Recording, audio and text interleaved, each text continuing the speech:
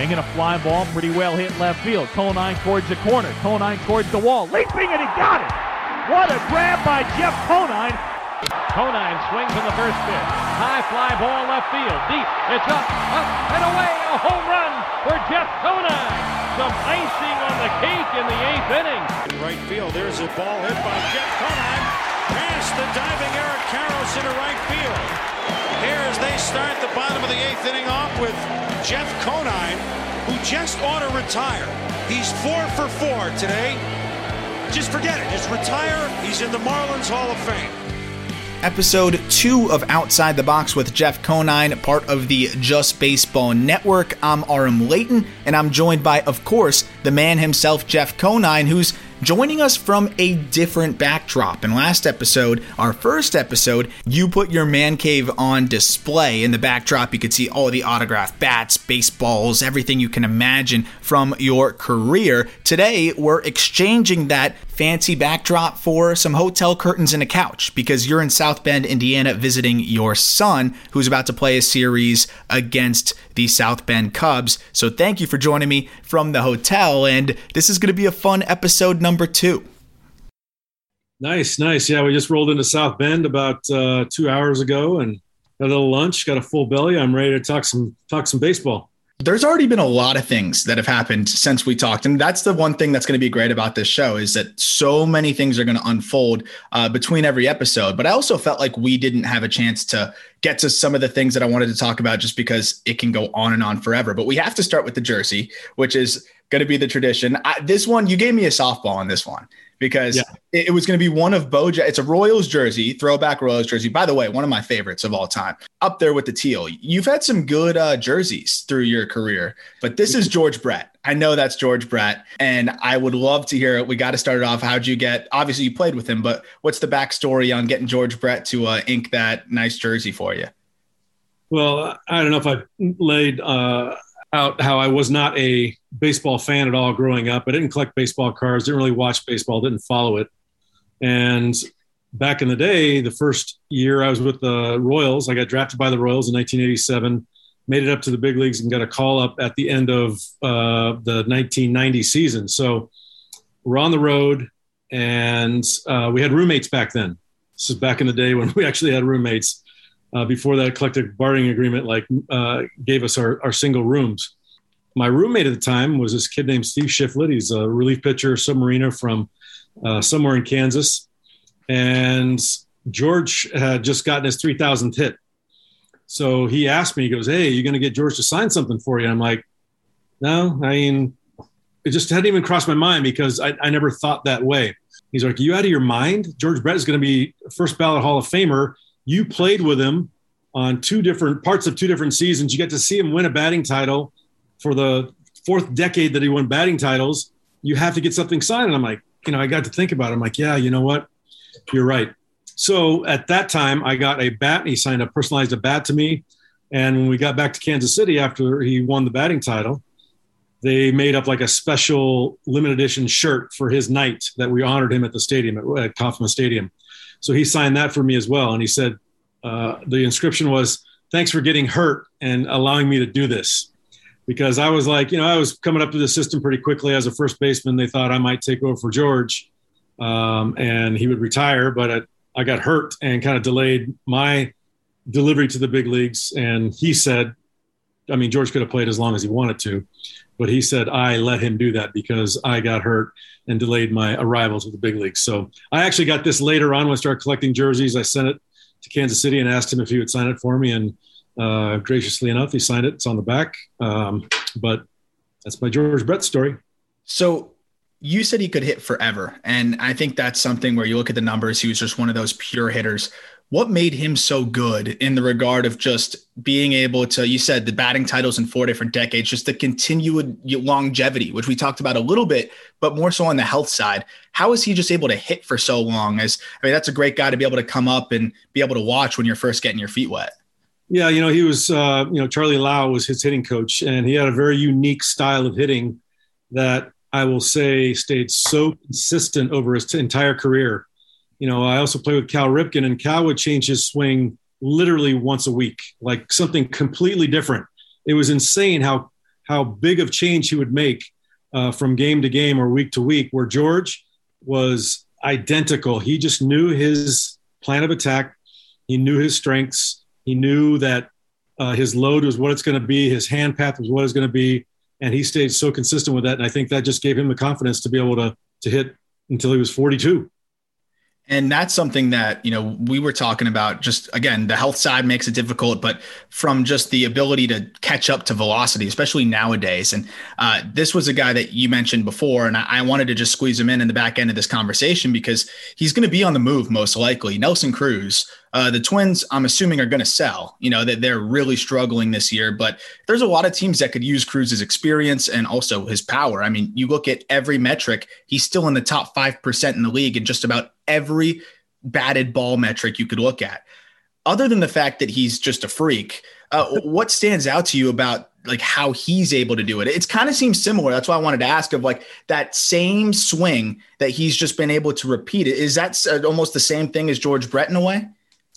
Yeah, I mean, it's consistency, but I think you have to look at what these guys do in the offseason. George Brett worked tirelessly in the offseason as he got older, and he kept his body. I mean, he had knee problems at the end. He wore a brace underneath his uniform at the end because he had surgery. But, other than that, he really worked at his craft and stayed in shape. And I think Nelson Cruz is the same way. This guy works tirelessly in the offseason to keep that edge because over what he's seen in his career, which he came in probably the tail end of my career, he was coming in where, the average Major League fastball was 91 miles an hour. Now they're 94 mile an hour average Major League fastball. He's still catching up to that and still hitting it out of the ballpark, which is remarkable to me to keep his skills that finely tuned.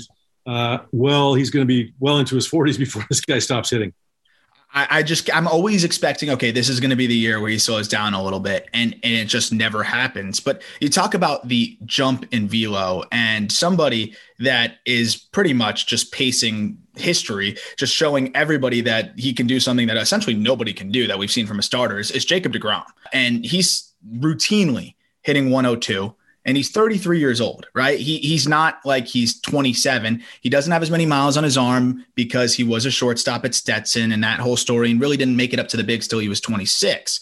But deGrom is on pace right now to have what is probably the best pitching season we've seen since Dutch Leonard in 1914, which, again, they were playing with essentially balled up socks then, right? So what has stood out to you from deGrom? What makes him so dominant? I sent you the graphic of Jacob deGrom, Doc Gooden, Bob Gibson, and Dutch Leonard all in that same category of just most dominant seasons we've seen. What puts him in that ballpark with those guys? And is he potentially, you think he could keep this going and put up a better season than they ever did? Well, I mean, as you can have one bad start or one bad game and that kind of will start things unraveling. But when you look at his mechanics are impeccable. And you talk about repeatable deliveries. Jacob deGrom repeats his delivery every single time the same way. And when you talk to hitters about how not only the velocity, there's a lot of guys that throw 100 now that get hit pretty hard. But the way his deception is when he delivers the ball, he hides it a little bit better than most. So it's coming at you. They've got this, what is it called? Perceived velocity now. Yeah. Which I think his might even be 105 because he hides the ball so well. And he's got incredible control. So he's putting that ball at 102 on the corners when he wants to with a ridiculous wipeout slider and a changeup that falls off the table. So you add all those components together and you're getting, like you said, a pitching package and performance like we've never seen before. And I think you hit the scouting report pretty well. I mean, that's a guy that you can only prepare for so much, right? The fastball he locates at 100. The slider is 90 to 92 and looks just like the fastball until the last 15 feet. And then you mentioned the changeup is the same story.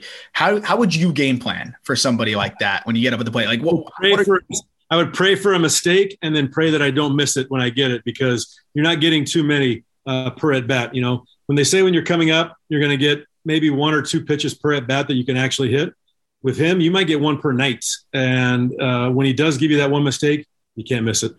Yeah, your son actually in an interview said that that's the one guy he wants to face in the major leagues. And when that happens, I'm going to follow up with him and say, you still feel that way? Because I think that tune will change after an at bat. But he's like, I just want to see what it's like, because he really is that different on the mound. And you mentioned the one blow up start, and that being something that, could upend your ERA when it's 0.95. Well, But he just gave up 3 runs and went from like a 0.6 to a 0.9. I mean, that's like a huge difference. Yeah, it's a huge jump. So it's really hard to maintain that. And that's what I think is interesting. But I wanted your take also on, because there's some different thoughts on this. And I was looking at some old MVP awards, and Rollie Fingers won an MVP one year, and that it shouldn't have bothered me, but it did. And I understand he was fantastic.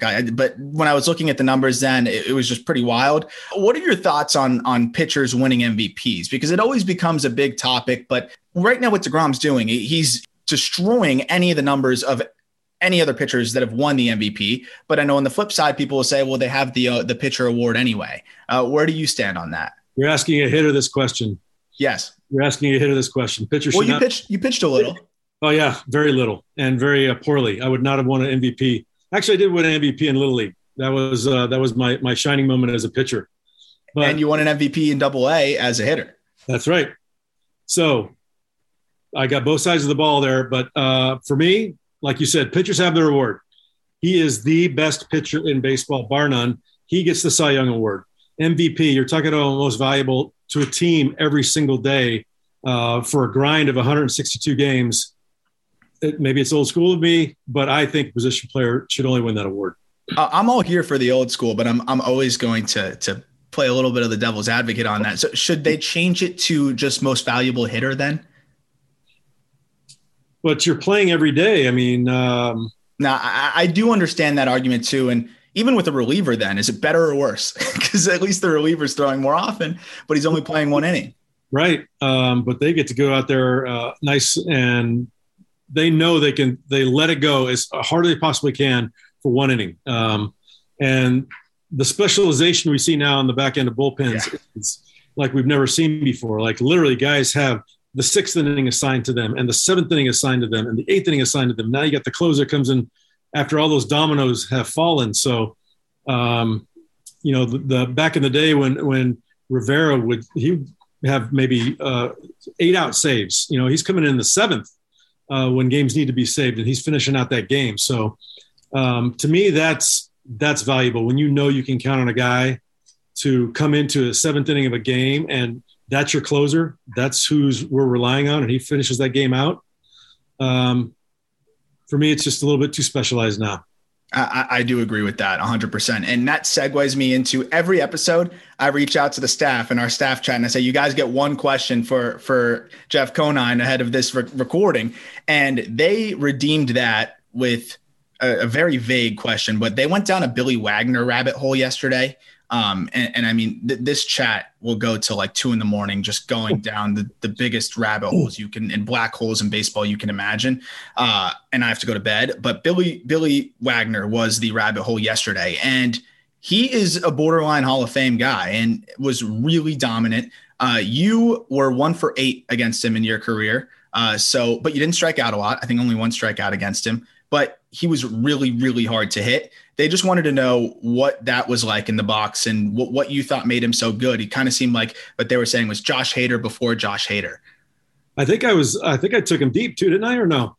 I'll tell you. Was my one hit home run? I can tell you you hit a home run off a lot of guys. I'm like scrolling right now, but you answer that and I am going to look up what you did to it.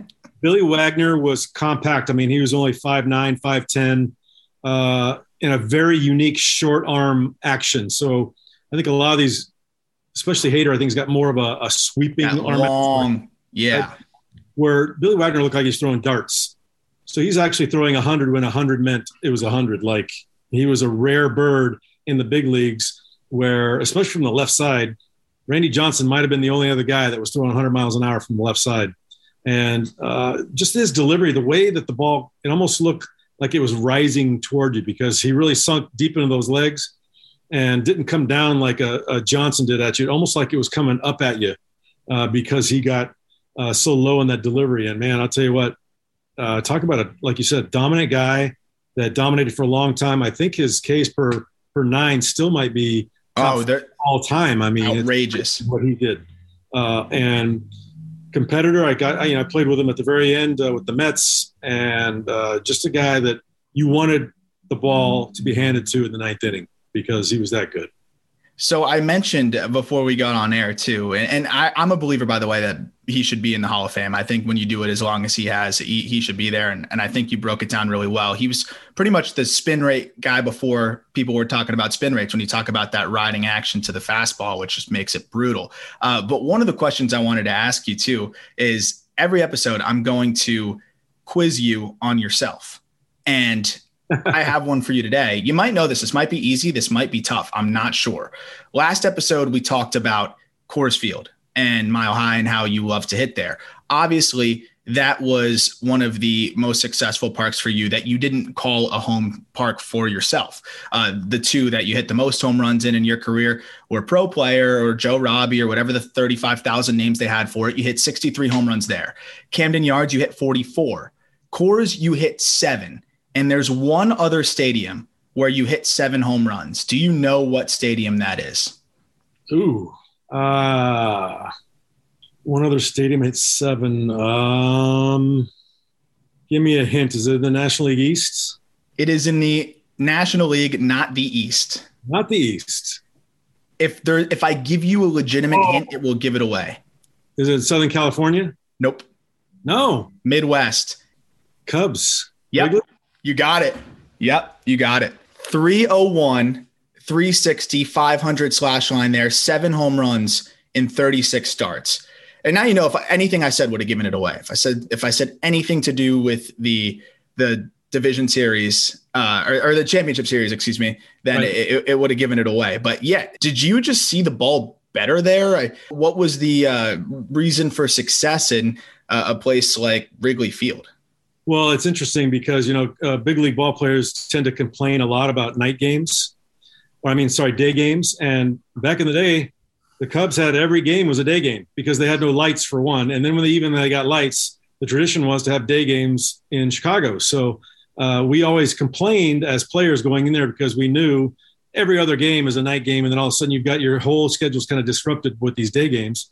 So I was one of those that complained about day games because I didn't like to wake up early, but I always hit, I don't know what my slash line is, day versus night, but I think I hit better in the day than I did at night. So you did. That's my one thing is that during day games in Wrigley, we had so many more day games there that I just hit better during the day.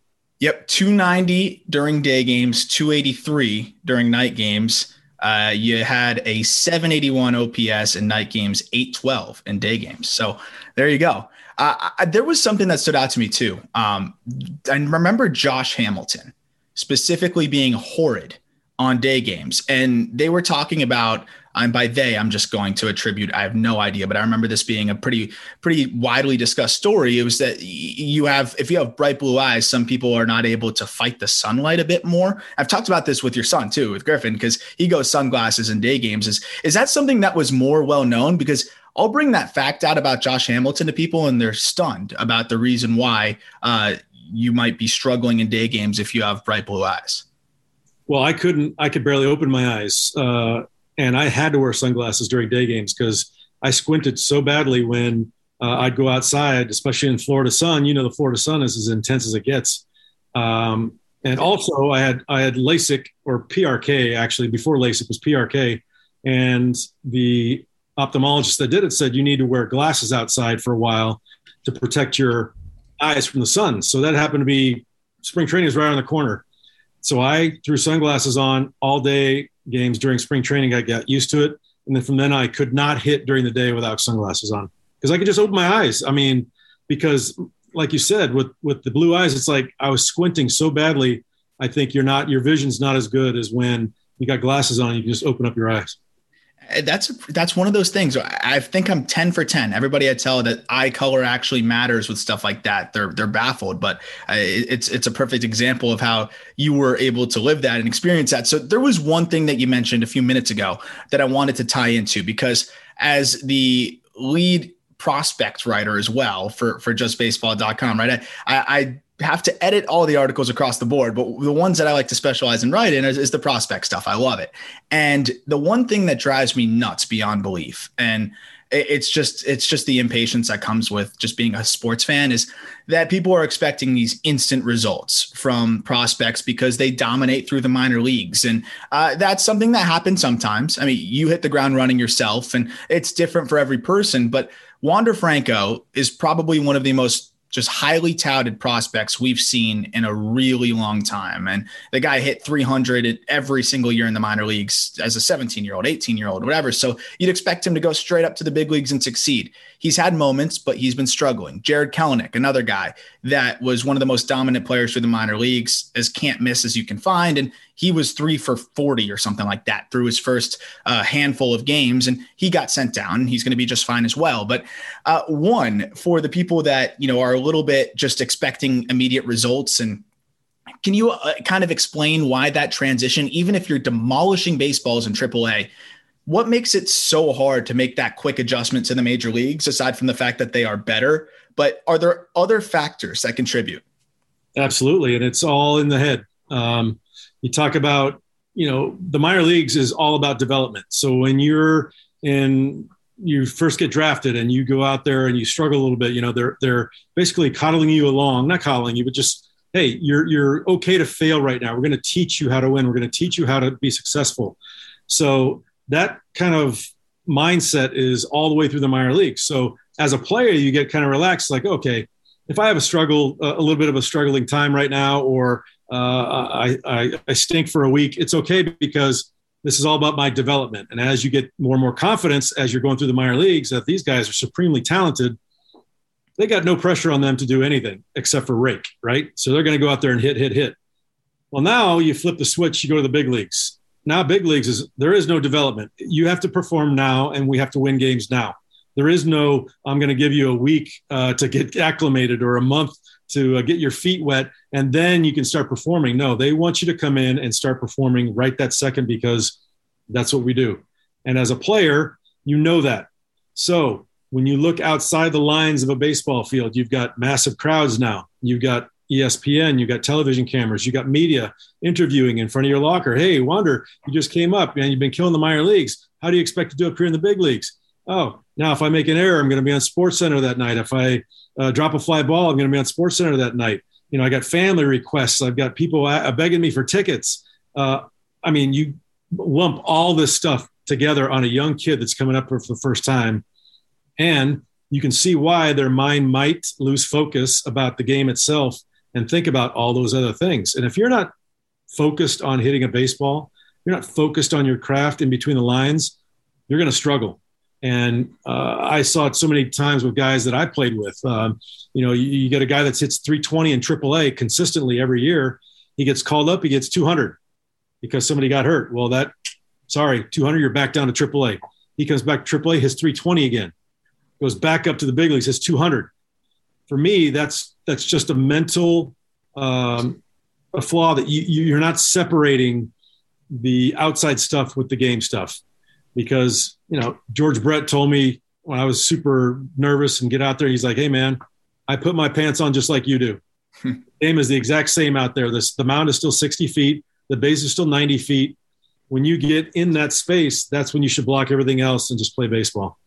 And I love the point of needing instant results, because with somebody like Wander Franco, he's getting called up to the defending AL champions who are playing good ball right now. And they called him up for a reason. It wasn't to develop him. It was to help them win right now. And they needed some help in the infield. So it's a really interesting point in that regard. And also, I don't think people realize all of those little things that pile on top of you when it's not just the media, it's the family, it's the friends, it's everything.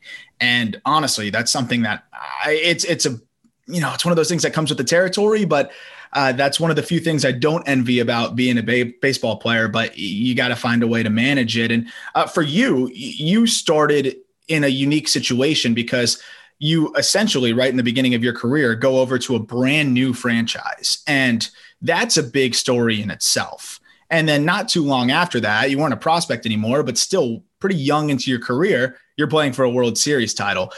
What was that like in terms of just managing all of that? Because I'm sure the initial buzz in 93 was pretty crazy. I don't know if there was any pressure to win right away. I think people were just happy to have baseball in South Florida, but that was still a unique situation to fall into. How did that, how did that make things different for you versus maybe somebody else that might be coming up to a team that has existed for a little bit longer than a few days?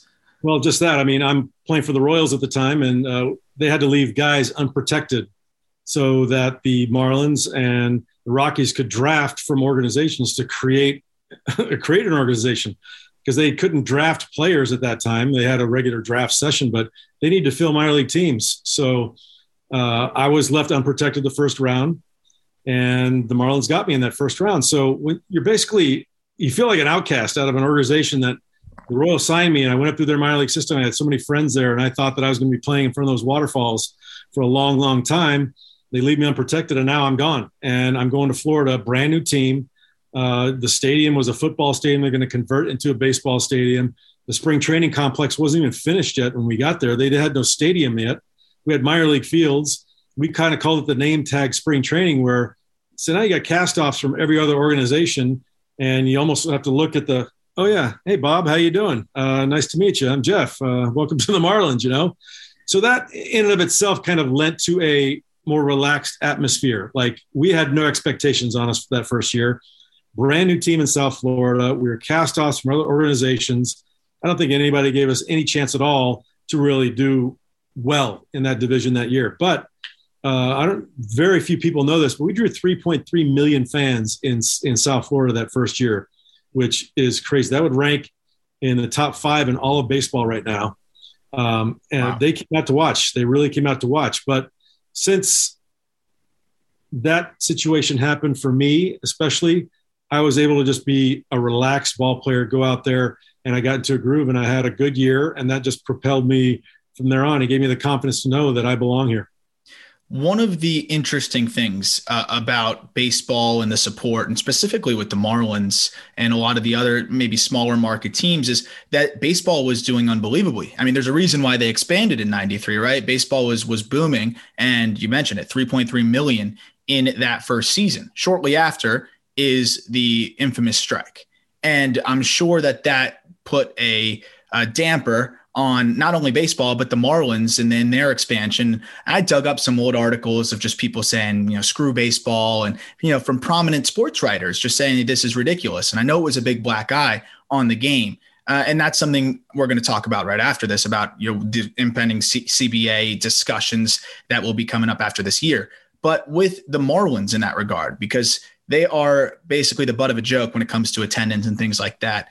Do you think that the strike, I don't think it's all to blame, because we know South Florida fans can show up when they're winning and not as much. And I think I'm allowed to say that, being a South Florida fan for my entire life. But do you think that played a part in the long-term attendance struggles, having that shock to the system of just baseball and the lack of trust between fans and just the league in itself? I think it was more short-term effect than it was long-term. We had 3.3 million fans that first year. And attendance the second year, I think, we were projected to be over 3 million that year too, but it was going to be a little bit less. So, okay, the strike comes and people are mad, and I get it. We took baseball season away from them. Think about the people in Montreal that didn't get to see that tremendous team. They're steamrolling everybody into the playoffs, and they got that taken away from them. So in that moment, yes. So you come back in 95, it's a shortened season. We only play 144 games in 95.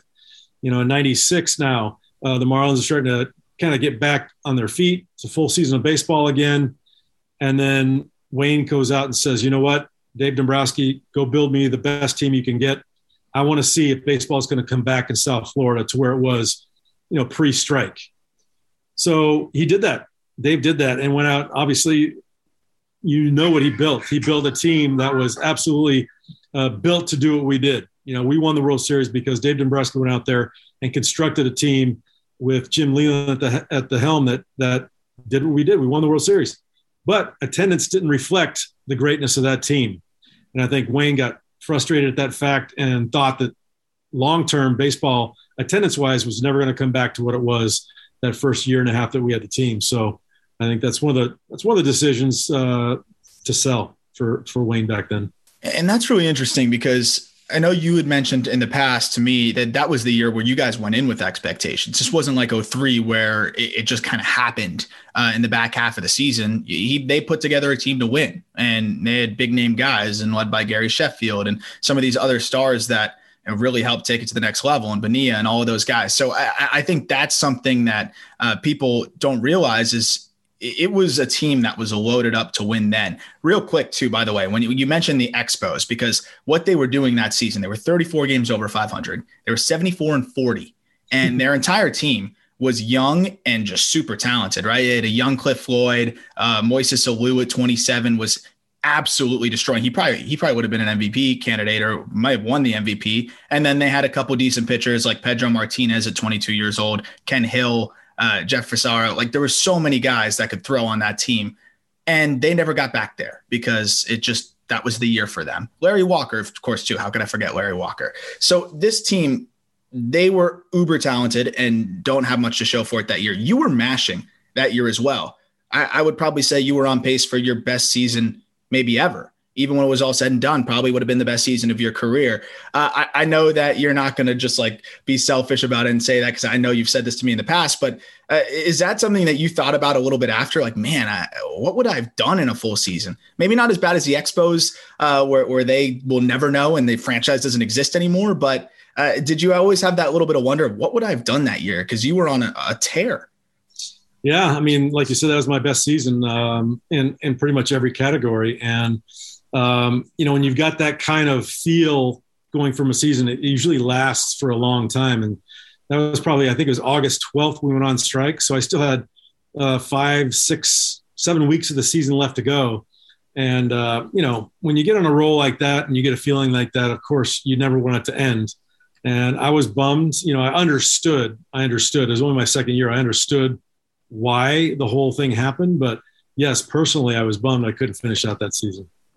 So history sometimes tends to repeat itself. And that might be something we're looking at here with, I think, the struggles to figure out exactly what was going to happen with last season, given the pandemic and all of that. But I think it really exposed a lot of the separation between the players and the owners in the league right now in terms of where they all stand when it comes to just the operations and the finances in baseball. There's going to be a really big CBA, I guess negotiations can be the word. But I've seen a lot of really well-written reports on ESPN or The Athletic or whatever, highlighting how ugly this relationship is right now between players and owners. And are there any aspects to this that remind you of the 90s? And are we at a point here where baseball will never allow itself to get back to where it was with that strike, knowing what it did to the game? Or could the feud, in your opinion, be something that is enough to push this into a spot where we're right back to history repeating itself? Well, we came from there to a unprecedented peace, we would say, between the Players Association, the union, and the owners. And I think there was just a give and take of key issues on both sides that, came together at the end to give a CBA. We went on strike in 94. We almost went on strike in 90. When it was up again in 2000, I was a phone call away because I was the assistant player to rep. We were in Anaheim, and I was told, call the guys and tell them we're not going to the ballpark tonight. That's what it came down to. So at like 4:00, I got a phone call. Okay, we're good to go, because that's how it went down to the very wire.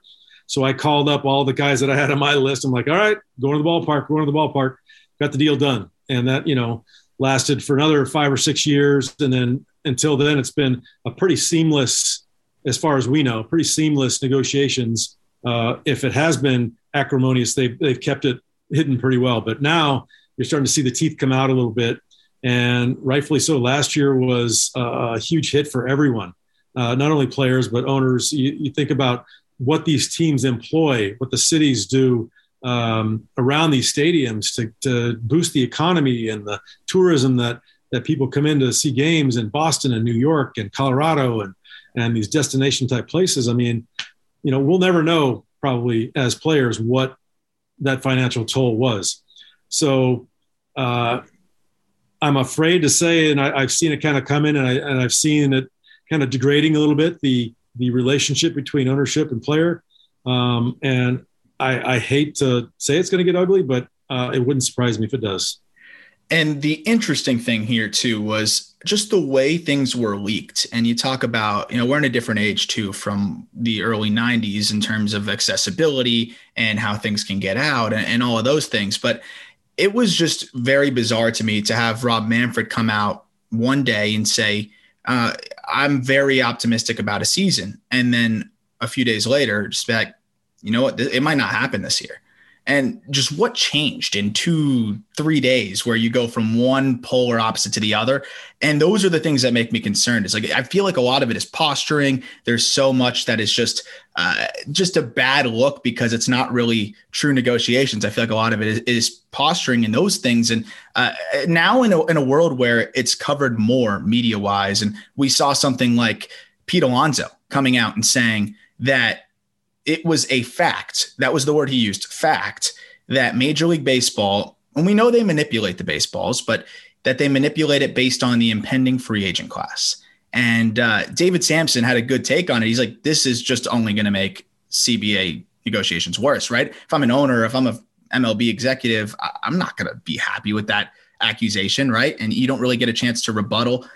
That's an insane accusation in itself, but also just why are we getting to the point there where players are just coming out and, they're not afraid to speak their minds? Was it like that at all when you were playing? And is that something that you think maybe is making things a bit more difficult in this media age as well? Well, this media age definitely makes everything more difficult. Like you said, no information is sacred anymore. We had such a tight-knit group of union that we had to meet together in one spot. So we had 2 different meetings usually.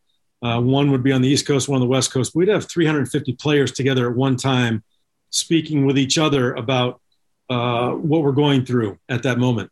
Well, now you don't get guys together anymore. It's all via tweet or Zoom or however disconnect you want to make that. But when you're together and you're sharing ideas and you're sharing your passion about how you think things should be in a room together, that makes for a much more, much stronger group of men than it would be the way they're doing it now. So, I like to say that we had the strongest union maybe in the history of any union because, we fought for all the guys did prior to that, and we held that and we kept that very close to our hearts, that we wanted to keep that legacy going, where I don't know if today's players have that same legacy and that same feeling that, oh my God, I want to go to battle because of all these guys that went to battle before us. And that can show some chinks in the armor, and of course, what you said is very true. There's all kinds of posturing. There's all kinds of misinformation, disinformation to kind of lead one side to think you're thinking one way and then do something completely different. So, but I think that's just basic negotiations. That happens all the time in every boardroom in America. It's going to happen on this CBA negotiation as well. And do you think the topic of manipulating baseballs based on free agent classes will come up? That to me, that blows my mind. But even then, think about, they make Major League Baseballs in a factory in Costa Rica. Do you think a team of scientists goes down there every off season and says, okay, this is the type of yarn you have to use this year. This is the tension of which your machines have to wind it to make it, I don't know. It just seems a little far-fetched, but when you hear all the players every day saying, oh my God, this ball is different. This ball is totally different than it was last year. Oh man, I don't know if you would think they'd deaden the ball all the time so they wouldn't have to pay as much money to the offensive players, right? So yeah. What we're going to really tighten it up this year. These guys are going to have monster off the year numbers. So we're going to have to pay everybody the next year even more. I don't know. It seems far-fetched to me, but like you said, I wish somebody just come out and say, yes, the ball's it's a little tighter this year. That's all there is to it. Yes, this year we flattened the seams a little bit. So at least we know what we're dealing with here. That's the interesting thing is we know that the baseballs are a little bit different each year, but to say that it was based on, oh, Trevor Story is headlining the free agent class, what's dead in these baseballs, I think that's a little ridiculous. But it is weird that, they were a bit hesitant to just say, hey, we're going to make the seams a bit tighter this year. Hey, we're going to do this or that, or this may have happened because of this. They almost tried to sweep it under the rug. And then you have these writers who are also astrophysicists breaking it down and saying, oh, this is different. And it's like, you really wanted it to get exposed that way. That's the part where I do see Pete Alonso's point. But at the same time, do you think that they're sending people down to Costa Rica to try to engineer each baseball based on, what they think is going to be the free agent class? You have players emerge all the time, and what you think could be a good free agent class might not be. But speaking of players emerging and legacy, Vlad Guerrero Jr. is a guy that I pretty much just emailed you and it was just like, I want your thoughts on this guy, because to me, what he's doing is, and it's early still, we're about to get to the halfway mark, or we're past the halfway mark games wise, but the All-Star break is approaching. He's on pace to have one of the best seasons we've seen in a very, very long time. And really, you could give him a shot at winning the Triple Crown if he can catch up on the home runs category a little bit. But what's amazed me is that Miguel Cabrera-esque ability to hit for average, not strike out in this day and age, and also still hit for a ton of power. What has stood out the most? You got to play against his dad, I'm sure, plenty. But what stood out the most with Vlad Guerrero Jr., and what are the commonalities you see between the two of them? Well, I think you've seen Vlad Guerrero Jr. kind of, he started off like gangbusters. He had 15 home runs super early in his first year, and then pretty much got shut down. He did not hit but one or two the rest of the entire season. Mm-hmm. So you saw that excitement around him. I think you saw the excitement of him getting up there and dominating Major League pitching. And then they figured me out a little bit. Maybe some self-doubt comes in there. Well, this is a supremely confident individual.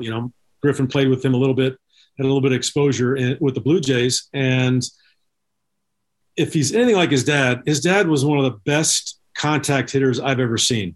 I actually saw him hit a ball that bounced for a base hit. He swung at a curveball in the dirt and it bounced, and he got a base hit on it. Yeah, it's insanely talented that way for contact, and I think that's been passed down to Vlad Jr. Is that when you look at the kid, I mean, he's huge. He's a massive guy that has tremendous bat speed, but he also has that skill of making contact with the baseball that not many guys have. But add all those factors in with supreme confidence. This guy plays with the confidence of a 10-year Major League vet.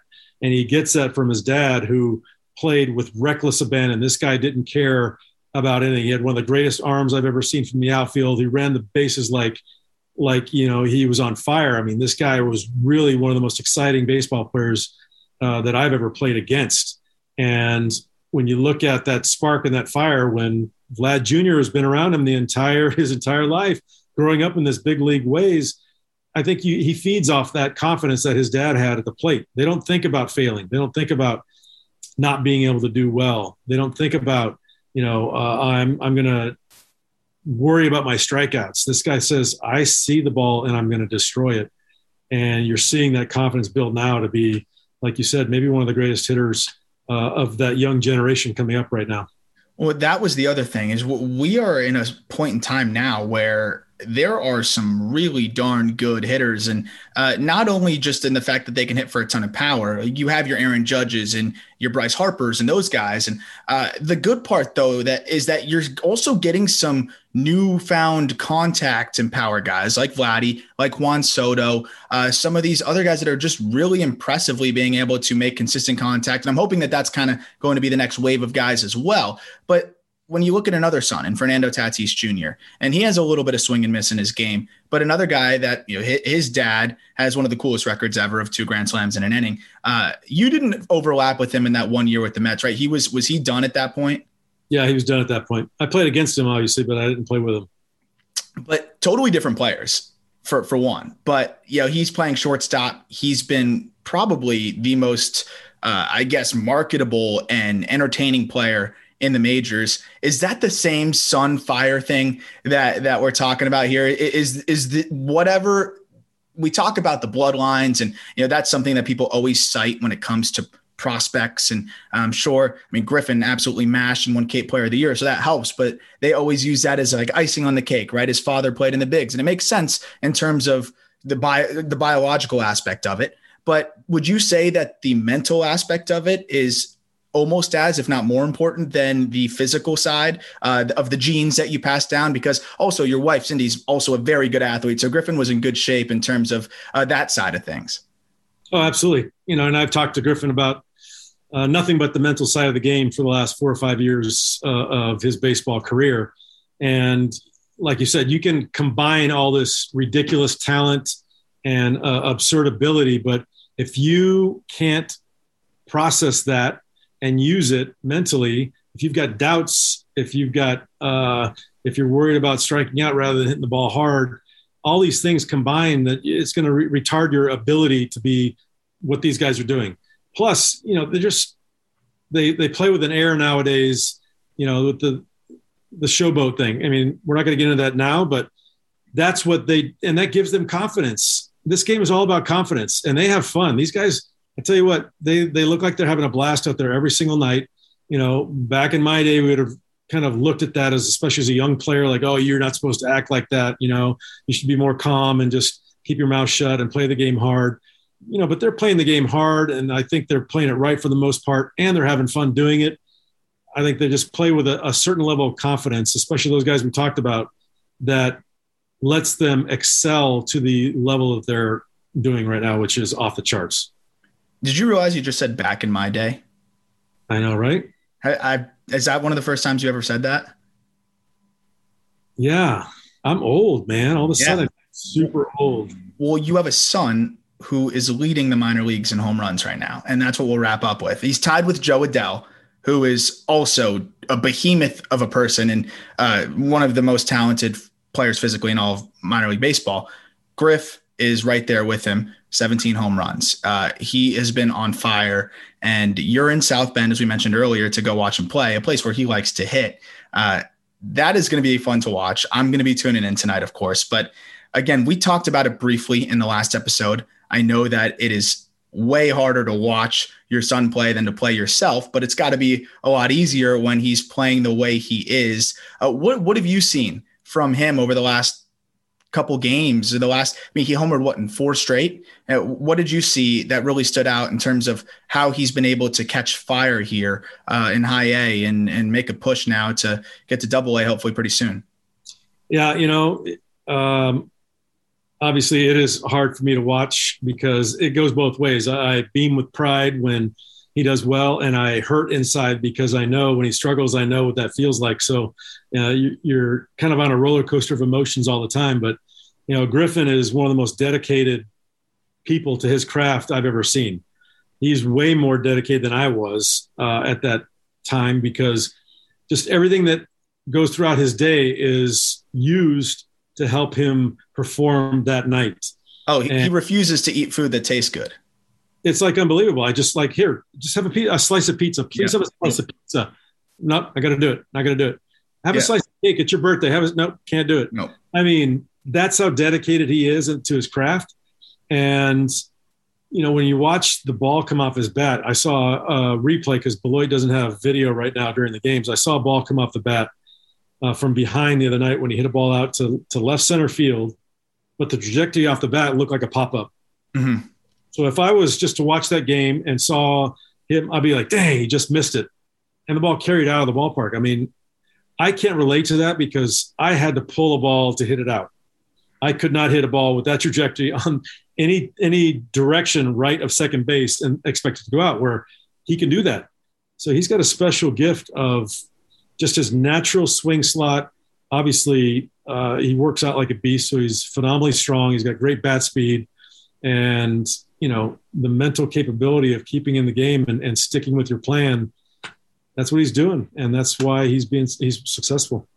And the last thing I'll ask, because I think the way we talked about it a little bit last time, but in terms of how he's pitched to, and you were somebody that maybe you got your home runs, but you mentioned, Griffin's on a different level in terms of the power. He's leading hundreds and hundreds and hundreds of minor leaguers right now in home runs. As not totally being able to probably relate. I'm sure in the minor leagues, you probably got pitched around a little bit, but in an era now too, where we see a lot more junk and a lot more walks and things like that. Are you able to put yourself in his shoes a little bit in terms of just not getting pitched to, or is that something that you've had to almost think about, like, what would I have done in that situation? Because I don't know if you ever walked almost 20% of the time in your career. That's not even a shot at you. That's just outrageous how much he's walking. Yeah, you know what? I was probably too good at putting the ball in play when I should have put the ball in play. Where, Griffin gets talked a lot about swing and misses, but when he's swinging at a ball, he's looking to do damage. Where a lot of times I hated striking out. So a lot of times I would almost put the ball in play weakly rather than a big swing and miss. So I'm making weak outs instead of, swinging and missing at the baseball. So I think he's much more patient than I was at that, because I hated strike. I just wanted to put the ball in play all the time. And I was very aggressive early in the count. So there were games I would see 6 pitches the entire night, because if they're throwing a fastball anywhere in the white part of the plate, I'm putting it in play. And I was good at putting it in play, but he's better at, I'm going to foul one off and then get to the next one where I can really do damage with it, where I would put that first one in play. So that leads to maybe a little better average, but fewer walks for sure, fewer strikeouts for sure. But he's going to do much more damage with the baseball. Is like exit velocity is going to be way higher than mine ever was. 17 home runs already is a perfect example of that. So you got a ball game coming up a little bit today. You got the series in South Bend, and I'm going to try and make it out that way right after you guys. So we'll be seeing a lot of familiar faces, and this is going to be fun. I know it's one of his favorite places to hit. You are now out there for the first time. Our next episode, you'll probably still be there in South Bend. We'll have to figure out how we're going to navigate that one, but then it'll be back to your fancy backdrop. You might even have a brand new fancy mic as well. So we got a lot of good things coming with Outside the Box with Jeff Conine, and also some guests probably on the horizon that we're going to start lining up. So this is always a ton of fun. I still can't believe we're going to be able to do this twice a week. It's something that I look forward to every single week. And we're going to start fielding some questions from the audience as well. So I'll get you a little bit of heads up. But we are definitely going to open it up, because I've had so many people come out and say, the insight is just amazing. There's just so many things that I learned just from one episode. And I was like, well, get ready to learn twice a week. So it's going to be a lot of fun. And just letting everybody know that our DMs will be open, and I will filter the questions over to Jeff, and we'll have a lot of fun Q&A opportunities at the end of episodes as well. But we got another one coming up soon, twice a week moving forward. We're on almost every platform except for Apple. Apple needs to get it going. They say it takes up to 10 days. It's something. It might be your name. I don't know what it is, but Outside the Box with Jeff Conine hasn't gotten the thumbs up yet. It should be a day or two, but we're on every other platform wherever you can get us, and we will be everywhere by the time most people listen to this. Look forward to it, man. I look forward to talking shop, and I want to hear from everybody else too.